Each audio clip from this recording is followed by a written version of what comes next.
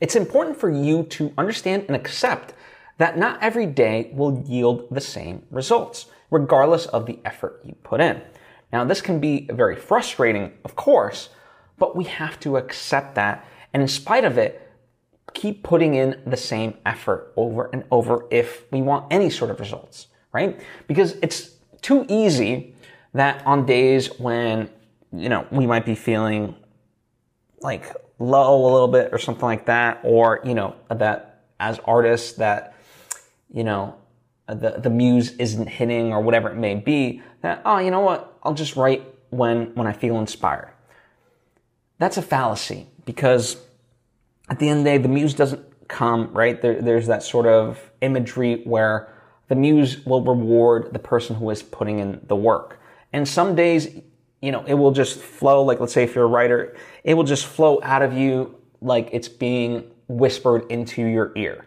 And then other days, it's like pulling out teeth or something like that.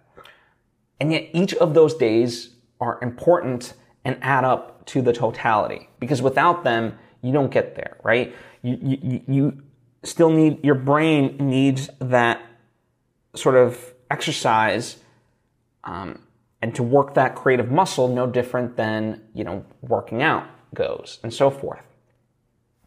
And it's not to say that you can't ever skip days or, take time off when, things are truly, when you truly need the rest or something like that. But overall, I think, if we're being honest with ourselves, we know the differences between just procrastination and laziness versus, truly needing that rest, right? And yeah, if you want the results, you have to keep putting in that same effort on a consistent basis, regardless of, the results on any particular day.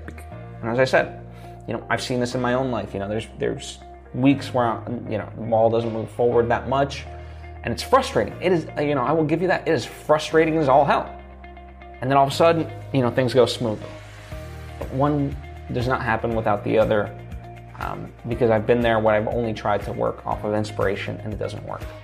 And plenty, all professional artists talk about that as well. So, learn it and accept it and do it.